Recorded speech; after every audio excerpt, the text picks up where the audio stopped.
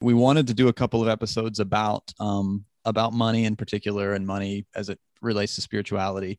But we also know that your work over the last decade in particular has gone into some other things, Christian nationalism, and so we're open to that too. Oh, it's all about money, brother. We can all, yeah, it's still about money. It's still about money. All right. Well, let me try to get some kind of intro in here, and then yeah, let's go ahead and talk about money. All right. Hey, friends, thank you so much for joining us today on Crisis of Faith. We have a really special episode for you. I'm joined by Joe, and my name is Drew, of course. And then we're going to be interviewing Jonathan Wilson Hartgrove and talking about cash. Cash is king, brothers and sisters. We want to talk about money and spirituality. So let's roll out a really special little jingle for that, and then we'll jump straight into the conversation. Preacher, where's my money? What kind of store are you running here? I put my cash in that plate, now my blessing is late, if it was ever coming my way in the first place. Preacher, I hate to say it, but I'm starting to think you already know. People need water and food, and all that I see you do is build a bigger house for your Jesus shows. Yeah. Yeah, so we are here, as Drew said, with Jonathan Wilson Hartgrove. He's a spiritual writer and a speaker and a new monastic who lives at Rutba House, which is an intentional Christian community and hospitality house in Durham, North Carolina. He's got this golden Southern voice. So thanks for being here with us, Jonathan. Oh, thanks for having me. It's good to be with y'all. Did I miss the jingle? Was that... It'll come later. Oh, okay. All right. We'll send you the jingle when it's done. We'll have to send you the jingle. It goes in between. I thought you were going to grab that guitar behind you and break out into something. Hey, here we go. Write it right now? I was going to sing along. The jingle isn't even written yet. The jingles end up getting written about the episode after it's done. Wow. Jonathan, tell us about Rutba House and what is it and what do you do there? Well, we've all been at home the past year. My home is a hospitality house in Durham, North Carolina. In 2003, my wife Leah and I were part of a Christian Peacemaker team delegation in Iraq. And our friends there were in a car accident in the middle of the war. And the people in a town called Rutba saved their lives. The doctor told us afterwards, 3 days ago, your country bombed our hospital, but we'll take care of you. Mm-hmm. And he sewed them up and sent us on our way. And the more I told that story after we came back, as somebody raised on the Bible, the more I realized that it was the Good Samaritan story. The people who were supposed to be our enemies had saved our friends' lives and picked them up out of the ditch and paid for their care. And Jesus says, go and do likewise at the end of that story in Luke's gospel. So we thought that was a word for us. And we started this hospitality house and named it after the people of Rutba who had shown us hospitality. Hospitality houses have been around for a long time. Dorothy Day and Peter Moran started them during the Great Depression in New York City. And they spread as places where people of faith live together and keep a Christ room or Christ rooms to welcome the Jesus who promised to show up at our door. And so we've tried to do that and have had a journey of, meeting all sorts of folks. We live in what's called the City of Medicine, Durham, North Carolina. I sometimes say, it was built on tobacco. This was the home of the American Tobacco Company, which is the largest corporation in the world in 1900. So it gave the world cancer, and now it treats people who've died of cancer in City Medicine. But anyway, it's sort of like living beside the pool at Bethesda. All these folks come in our very expensive system of healthcare trying to, get healed. And a lot of folks are poor. So we've ended up being a place where people who spend all their money trying to get well and are still sick have come and lived with us. People coming home from prison have come to live here. We've had folks who've, been veterans of wars and dealing with PTSD and other injuries that come from that, have lived here, and a place where we've come to know quite personally the reality of poverty in this country. So, I think it's a place where the realities of our society have been very clear, and where we have indeed been witness to God's promise to show up in these places and to make something new possible. I believe in beloved community because I have experienced it around the dinner table with, people who've been incarcerated and undocumented and kicked to the curb in every way by this society. And nevertheless, God is in our midst and doing something. So that's home for me. Incredible. You've also been doing some work recently with the Poor People's Campaign with Reverend William Barber. Can you tell us about that work too? Well, life among poor and marginalized folk has helped us to see here how big an issue poverty is in our country. And the Poor People's Campaign is compelling to me, not only because it's raising those issues, but because it's led by poor and impacted people all across the country. I was raised in rural North Carolina in the 1980s and 90s when the moral majority was, recruiting people who look like me to be part of a right-wing reactionary movement. And I kind of got all involved in that. I was trained up as a culture warrior as a young person.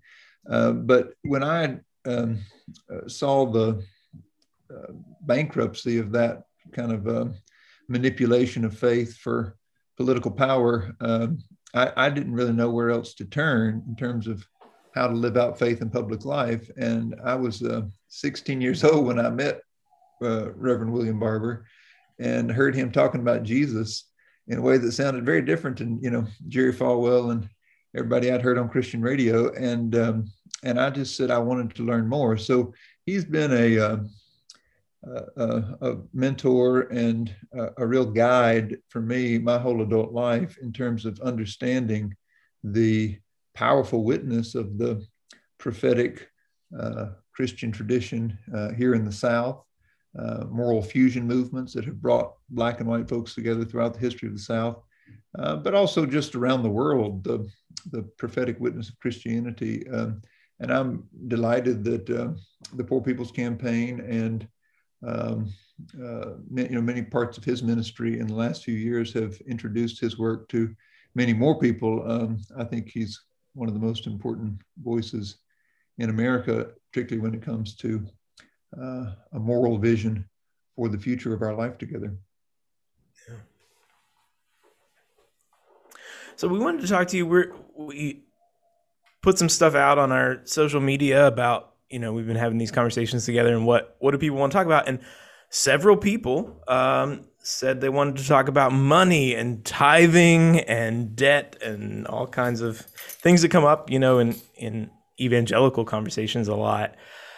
And so I thought, well, if we're going to talk about money, we got to call Jonathan Wilson Hartgrove. You wrote a book, I don't know how long it's been ago now, 10 years or something, God's Economy, redefining God's economy. Yeah. I pulled the it off health the and shelf. wealth gospel or something. Is that? I pulled it off the shelf this morning, and it was published in 2009.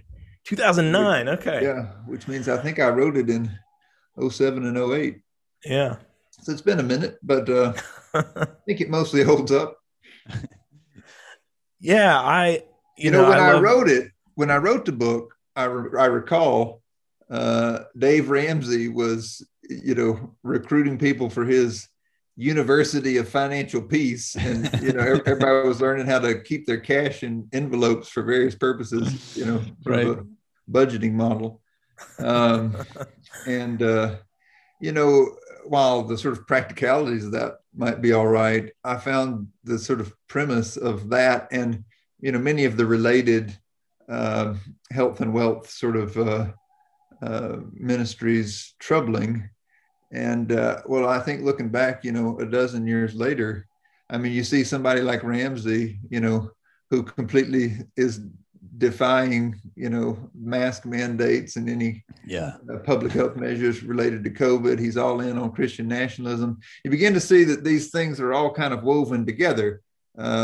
Once you make faith about becoming a financially prosperous Christian, you're sort of tied in with the systems of power that I think are being abused towards so many bad ends in this world. So I wrote the book because I was just grateful that, here in this place and in our life together, we got kind of adopted into the Southern Freedom Movement. And in particular, I dedicated this book to Ann Atwater because she was our local sort of civil rights leader, veteran who was still living and organizing in Durham when we came here. And she really adopted us into that family. And the economy that I witnessed in her household alone, I think was a powerful image of so much of what Jesus talks about in the gospel.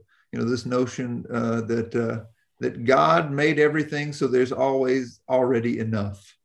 And that doesn't mean that the faithful or Christians are going to, be the wealthiest people, but it means that you can learn to trust an economics of providence in any situation. And you get this image of, Jesus breaking the little lunch of the kid, the bread and the fishes, and spreading it out. And in the pieces, there's a kind of multiplication that happens. I witnessed that in Grandma Ann's house every day I was over there.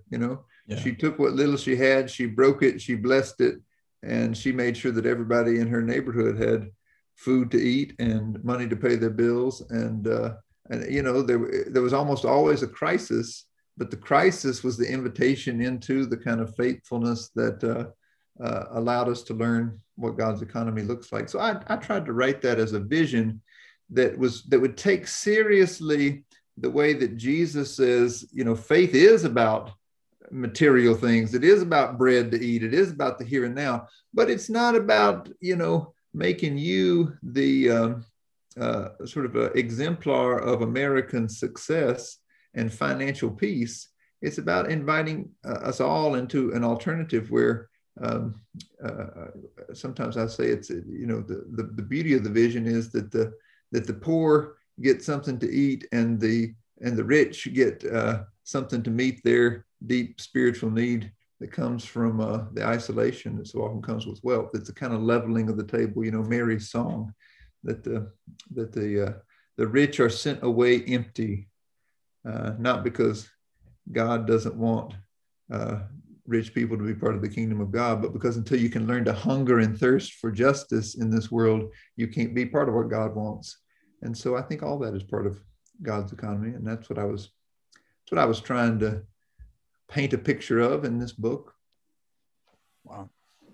And you talk some about Jesus having these tactics, right? Guerrilla tactics that he teaches us for, entering into this economy. What does that look like? Can you tell us about some of those tactics? Well, the idea of tactics comes from the sort of weapons of the weak in the world, right? I mean, when you're in charge of something, you get to sit at the boardroom table or, get to write the legislation, whatever, you get to set up the system. You can sort of imagine the best of possible worlds and try to sort of spell it out and make it work. Poor and marginalized people never had such privilege. And so the question becomes, how do you insert the possibility of another world, of another system in the midst of the brokenness? And, that's sometimes referred to as, guerrilla tactics. We look around the world and sometimes look down our nose at this, but it's worth remembering that the American Revolution, for example, was won with guerrilla tactics, right? The Tea Party was a guerrilla tactic. Most of the way the Revolutionary War was fought against the British was all guerrilla tactics. So So this is not, uncommon even to the American experience if we're honest about our history. At any rate, I think if you read Jesus as a nonviolent guerrilla tactician, a lot of what he teaches about money makes a lot more sense. For example, give to whoever asks. That's one that people often, if you think about that in terms of a sort of instruction for how a system ought to work, people dismiss it as unrealistic. How could you possibly make it down a busy city street? If you gave to whoever asked, you wouldn't have anything in your wallet by the time you got to the end of the block. Well, that's not Jesus's point. Jesus's point is that this tactic, particularly for people who have been pushed to the edges of an economy that exploits people, this is a tactic for building relationships that can interrupt the system as it exists. So every request, every plea for bread, for something to eat, for some resource is an invitation into relationship that can lead to building a new kind of community, a new sort of movement. This is, in fact, how Jesus built a poor people's campaign in his own day, right? We just came through the celebration of the Easter season. And I think people often forget that, when Jesus was in the Galilee and when Jesus was moving about the place that he knew, he built a popular movement. And what happens, in Holy Week is that popular movement marches on the Capitol. And in that march on the Capitol, has a powerful demonstration of the coronation of this Jesus, this Christ, as the ruler, as the person who's bringing in a new political economy. And it's all poor people, and they're all excited because this economy would be good news to them. And they wave the palm branches. That's what you do when when an imperial ruler comes in the ancient world. You wave a palm branch, the symbol of their power, and you lay it down, on the street to lay out the red carpet, as it were, to welcome them into the city. Well, that's all played out there in the Gospels, and it's a popular movement that Jesus has built by using these tactics and teaching people to use these tactics, right? To give to whoever asks, to break what you have and bless it, to share, to build a new economy that gives people a concrete image of how the world could be different, to the extent that it even interrupts the system and interrupts it to such an extent that it scares the people who were in charge, both the political and the religious leaders, scares them to death. They decide they have to kill Jesus. And of course, they get to him by using money. Right? It's 30 pieces of silver, that offer to Brother Judas, that gets him to sell out the Lord and to come in and, be part of overturning the popular movement. But the beauty of the story, of course, the beauty of the story is you can kill it, but it doesn't stay dead. Jesus rises again, and in Jesus's resurrection, we have, the promise that the movement continues even despite the violence of the state. And I think that that is a beautiful remembrance of the story that is rooted in these tactics that Jesus taught. I think a lot of these tactics that you're talking about, or that Jesus talks about, are really geared, in some ways, more than being about money. They're about making friendships, right? So you talk about investing in like independent people-based economies rather than, in other ways that we invest. So I'm interested. Can you expand on that a little bit? Like, what does that look like? Yeah, well, I think the early church picks up on what Jesus was teaching. And we read a description of it early in Acts, 2nd and 4th chapter, mostly, where it says that the believers took their resources and shared them in common, and there was no one among them who was in need. it's a crazy thing. It's amazing that we don't pay more attention to that. But the Bible literally says that the early church ended poverty in their midst, and ended it simply by practicing the tactics of Jesus. That, as Paul will later say, whoever had too much didn't gather too much, and whoever had too little didn't gather too little, because they shared, what was among them, and everyone had what they needed.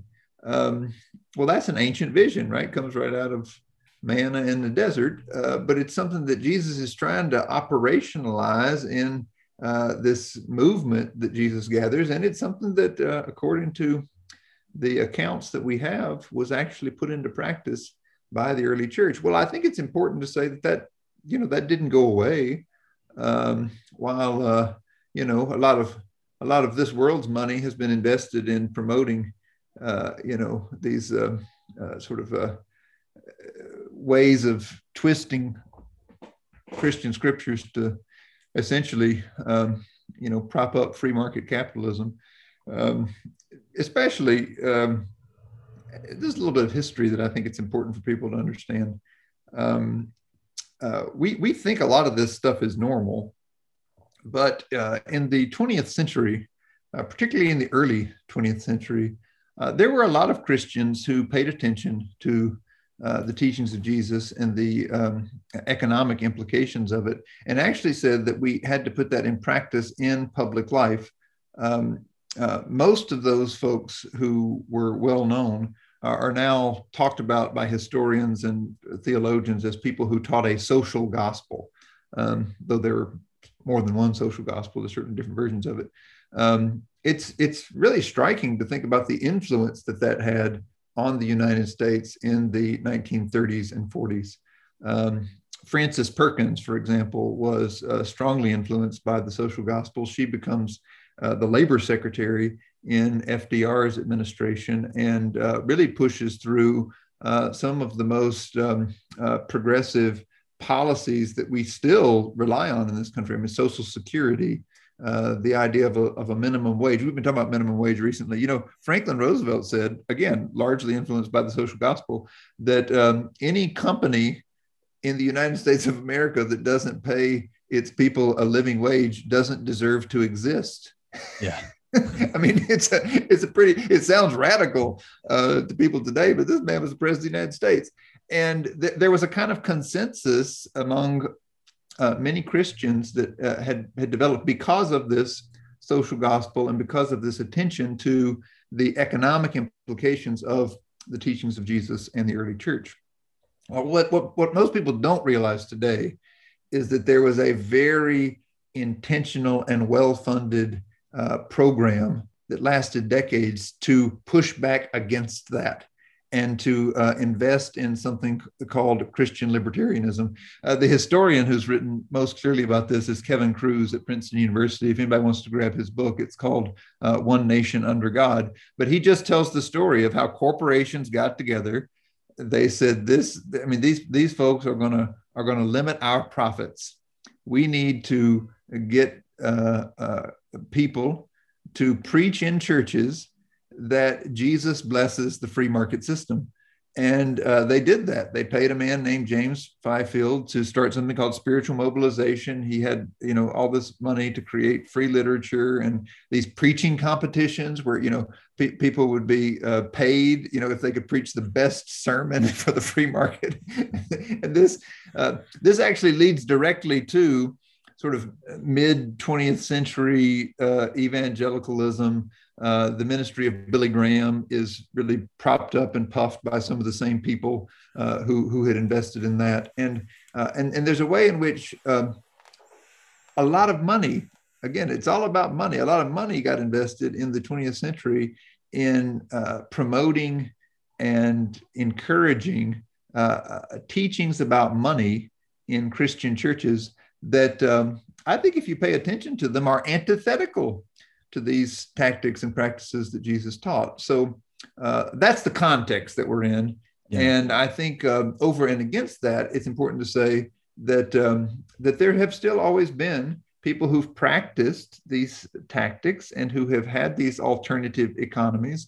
A lot of oftentimes they are people who themselves have been marginalized. I mean, when we look at the civil rights movement, for example, almost everyone recognizes that the civil rights movement was deeply faith-rooted. Of course, the most famous spokesperson of the civil rights movement was a preacher, Martin Luther King Jr.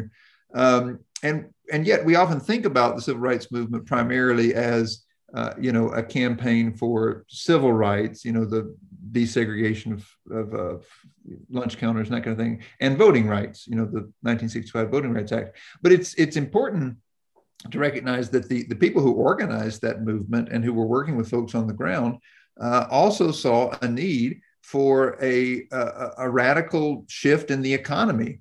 And the civil rights movement led directly into the Poor People's Campaign of the late 1960s. And many of those people experimented with all sorts of cooperatives and farms that were community owned, companies that were owned by the workers. I mean, really an effort to put into practice the tactics of Jesus that we're talking about here in order to, make a different economic reality possible for folks who worked every day and didn't have enough money to feed their children and house themselves. And that's a continuing reality that comes right up to the present. Most people do not realize that even before this COVID crisis that we're in now, 140 million people in the United States were poor or low income. Which is nearly half of the country, right? In the richest nation in the history of the world, nearly half of the people are either unable to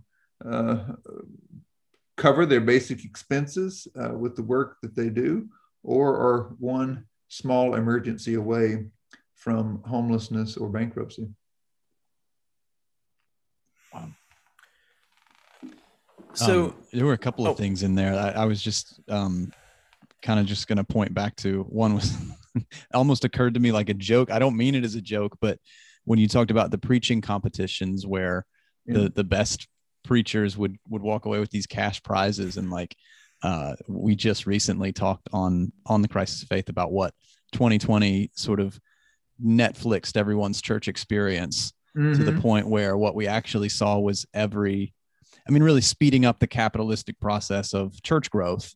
Like the biggest churches with the best preachers and the best production values saw massive growth in this season of time. Like a lot of people just like, well, the preaching competition kind of won out. Like that's still part of the way that the church kind of moved through, and less people in church today than there were at the start of all of this, but more people in bigger churches. I just hit me like the preaching competition is still winning out. Like we're still seeing that kind of play out as a main way that Christian community is expressed in evangelicalism. Is that's how everyone thinks of the church, is through these mega church models and the best preachers. And I think what Jesus saw so clearly and taught so well was that you don't beat the empire's production value with a greater production value. You have to interrupt it with, a radically authentic community that gives people what everybody's hungry for. But the mass marketing always figures out how to give you a little hint of in such a way that keeps you coming back for more. It's carbonated sugar water for your soul. What people really want and really need is water. Yeah, it's true. It's true. It also had me thinking, you've said several things that have had me thinking about the ways that we talk about money in church context. And even, that I've certainly been guilty of, complicit in for years and years. I was, I don't know what I am anymore, but I was an evangelical preacher for, my first 10 years of professional life in various ways. And I pastor a small church that we started here now, just a small community of people that, we're having the conversations differently. But I do think about the ways that we've talked about money being antithetical, like in complete opposing force to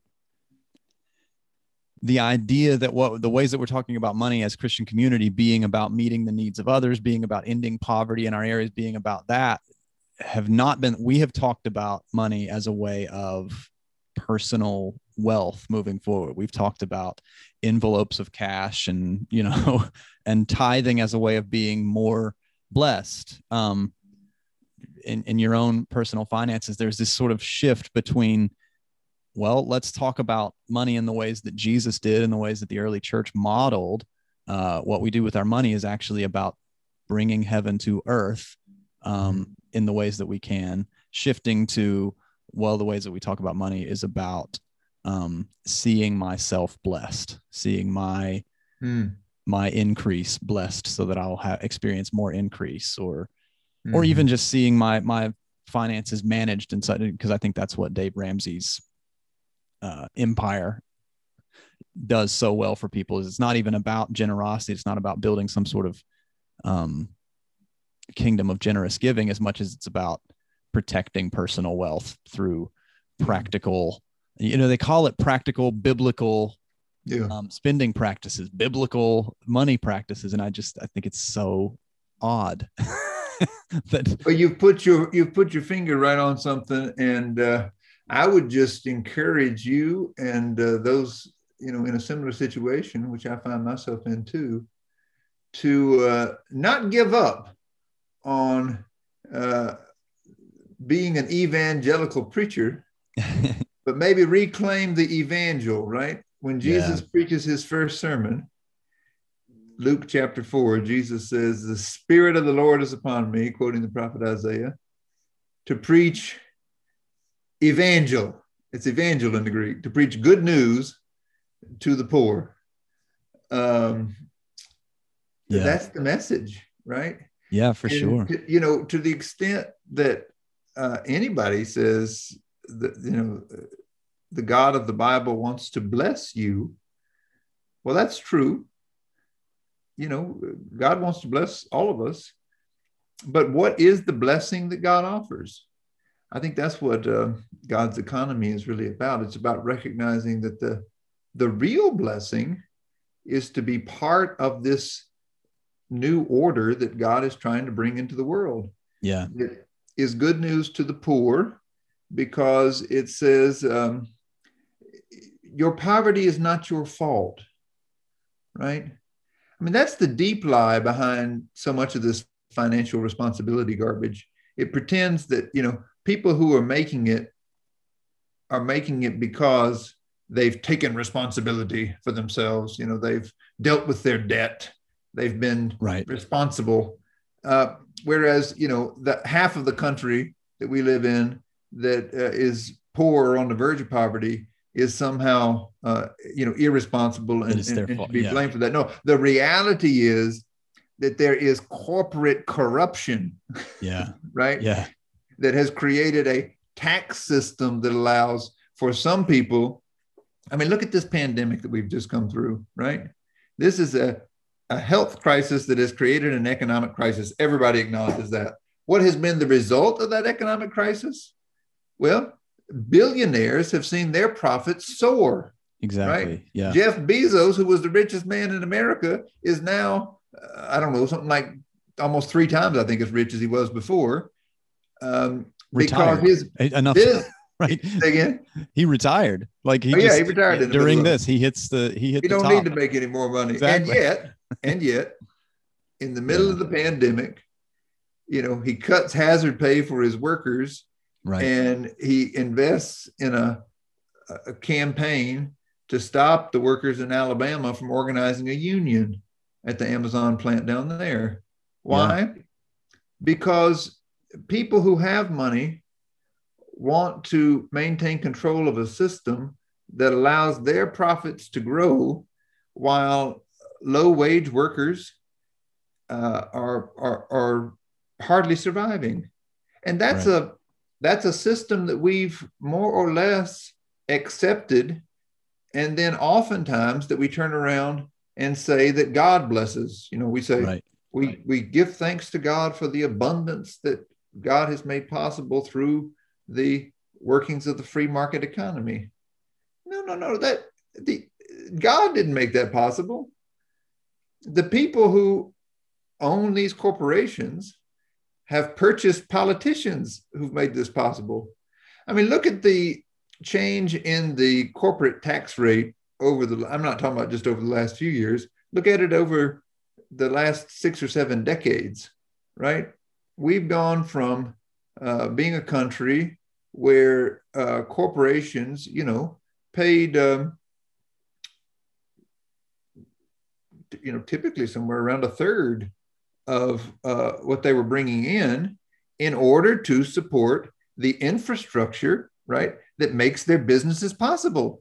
And I'm not just talking about roads that you can drive your trucks on, right, but I'm talking about public education, right, public health, that you have a labor force that's healthy and they can show up for work. I mean, these are common goods. These are things that we hold in common.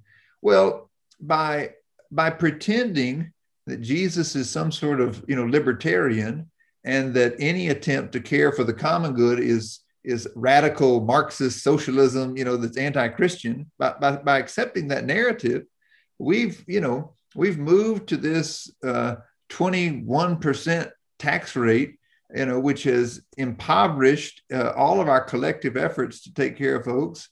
It has paralleled a growing inequality, right, between the haves and the have-nots. So while Brother Bezos and billionaires like him have seen their profits soar, the low-wage workers of this country, who are often in hospitality work, right,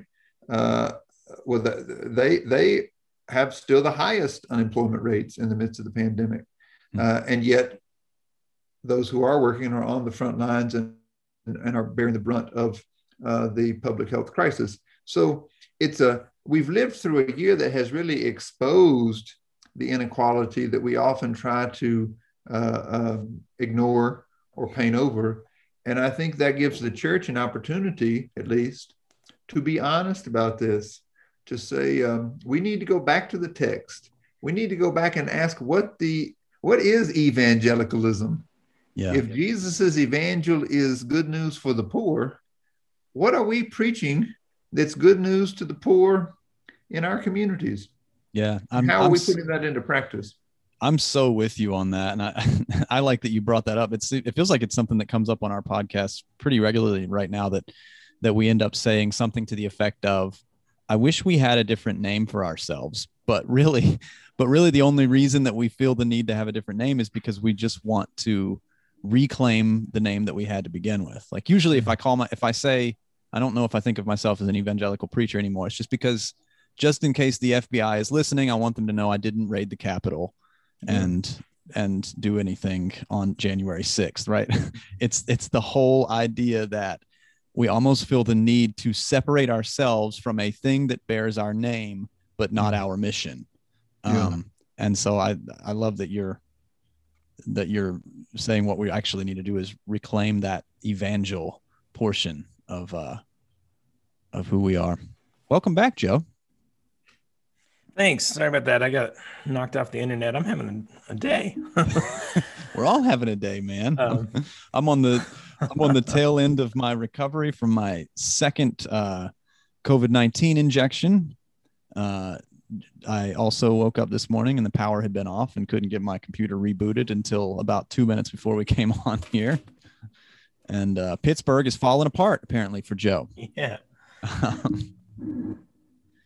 Did you have any final questions or things that you wanted to get into, Joe? Or is there anything, Jonathan, that you want? I wanted to... let's do that. Let's hit a question. We've met before. Okay. Jonathan, we have indeed. We've shared a meal together. We have. About 15 years ago, I was a student then at Eastern University, which is your alma mater as well, but you were a few years ahead of me. And you had come back to speak. I don't think it was about God's economy, but maybe it was. You come back to Eastern to speak, and we had dinner with Margaret Peterson, who's been on the show. So longtime listeners will know her. All kinds of connections, yes. And with her late husband, Dwight. Oh, two beautiful souls. Yeah, beautiful souls. absolutely. Yes, in those, I met you and you were telling stories about the Rupa House, and I heard from Shane Claiborne at Eastern and people who are doing this part of this new monastic movement. And I thought, man, I've never met anybody. I grew up Christian my whole life and was in the church, and I never met anybody who like believed what Jesus said and took his words seriously and tried to live them out. And that was so exciting to me. I tried to read everything I could get my hands on that you guys wrote, and tried to, I remember reading God's Economy. I think I must have picked it up when it came out, and I thought, this is just such a beautiful and exciting vision. And I was rereading it just the other day to prepare for this conversation, and it's been a few years now, and I've got a mortgage and 3 kids, and I've got a retirement account with not much in it, and I try to think about hoping for putting something away for my kids to go to college at some point. Mm-hmm. And I read it differently now. I read it now and I think, honestly, it excited me the first time I read it. And this time reading it, I think I just felt guilty. I felt like, I think he's right about the vision that Jesus had for the world. And I don't know, I can't do that. I can't, or I don't want to do that. Or I don't want to, I want to put a little bit of money in my 401k. I want to put away for my kids' college rather than investing in these, I don't know. That's just where I am. Well, one of the things I think is important to recognize about what Jesus teaches is that none of us can do it on our own. That's one of the ways that Jesus's message has been so distorted in the individualism of American society. Jesus is inviting people into a community and inviting people to build a community. And so often we've just tried to figure out, how we can do it as individuals or as individual family units. And so I don't, I don't think guilt ever gets us much of anywhere other than, to a point of maybe taking something seriously. But it's not guilt isn't very productive. So I always invite people who maybe feel a little guilty when they read the gospel to say, well, maybe, instead of asking yourself, how do I fall short of this vision? Maybe you should ask, where is this vision being lived out? And, how could I be more of a part of communities like that? Because, I think one of the realities that we're going to have to deal with in this present moment is that the Holy Spirit is moving to bring God's good news in places that we don't think of as Christian. We don't think of as God's work. If, in fact, white evangelicalism or, what sometimes is called Americanity, this very American Christianity that has been so widespread in our culture and, promise people financial peace and other things. If, in fact, that is a distortion of the gospel, then God probably long ago started moving and working in other spaces to bring God's good news.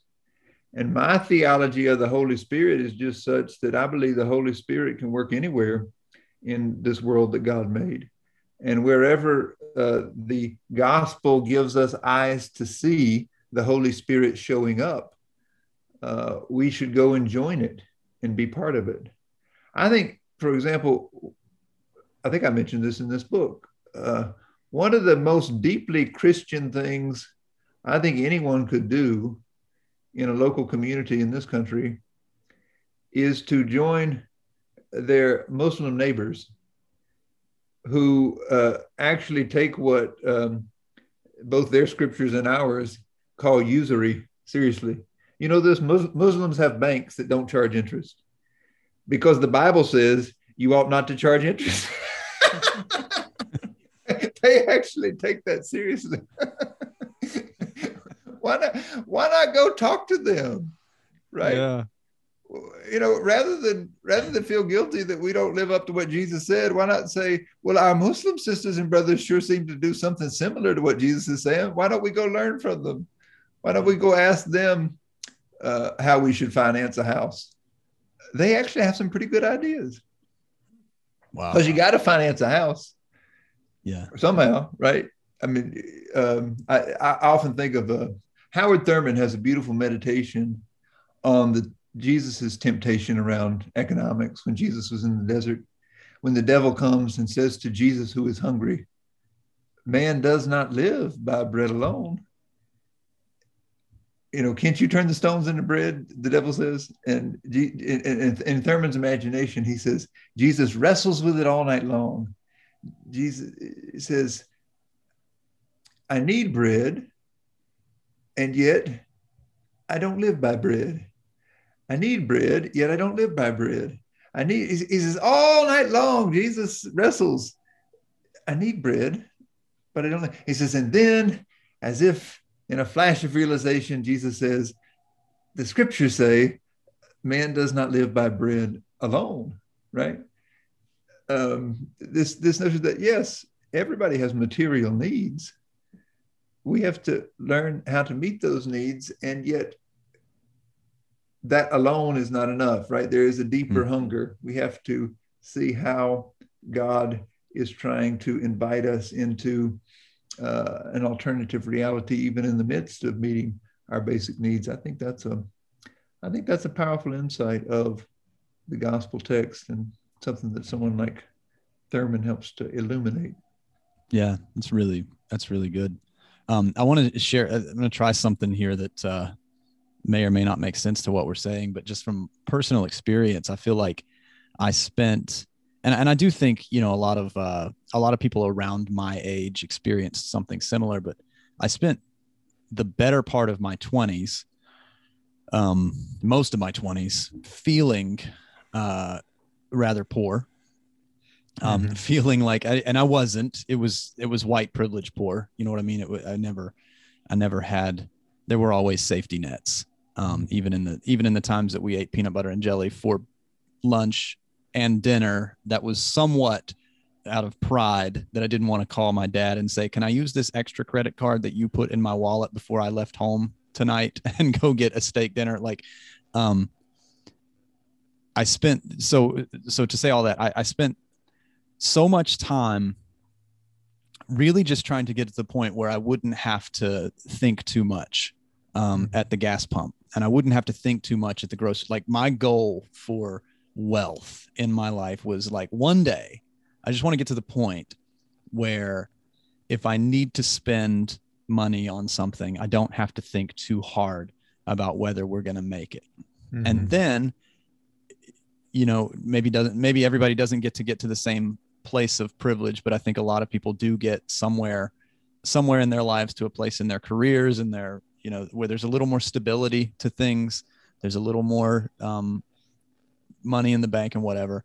And we start to realize that whole search for survival, that whole, like, okay, that drive to just not be in poverty, that drive to, was whatever that was that made us feel uncomfortable and worried and lacking peace. That thing is still there even when you have enough. So now I'm in my 30s and I can't point to the same thing that I could then. I can't say, well, I'm just not sure if we can buy all the groceries we need to this week. I'm just not sure. We can. I know we can. I'm not sure if we can put gas in both cars this week. We can. I know we can. And yet I still feel the same anxiety about it, the same worry about it, the same at times. Now it feels more like guilt. It was like, well, I'm just not grateful for what I have. And it makes me wonder, and still Preacher Drew taking this back to like individual responsibility and individual thinking about these things. But it does make me think that perhaps Jesus's teachings about these things, perhaps the main goal isn't guilt, but freedom. That he's actually saying, whether you have way too much Yeah. or not quite enough, when your focus is on those things, you will never be totally free of them. You'll either feel guilty for not giving enough of what you have or not being grateful enough for what you have, or you'll feel like your next meal is not a sure thing. And I don't know, it just, that Matthew 6 teachings of Jesus, where he's like, well, can look at the lilies of the field. They're beautifully clothed and they don't worry about it.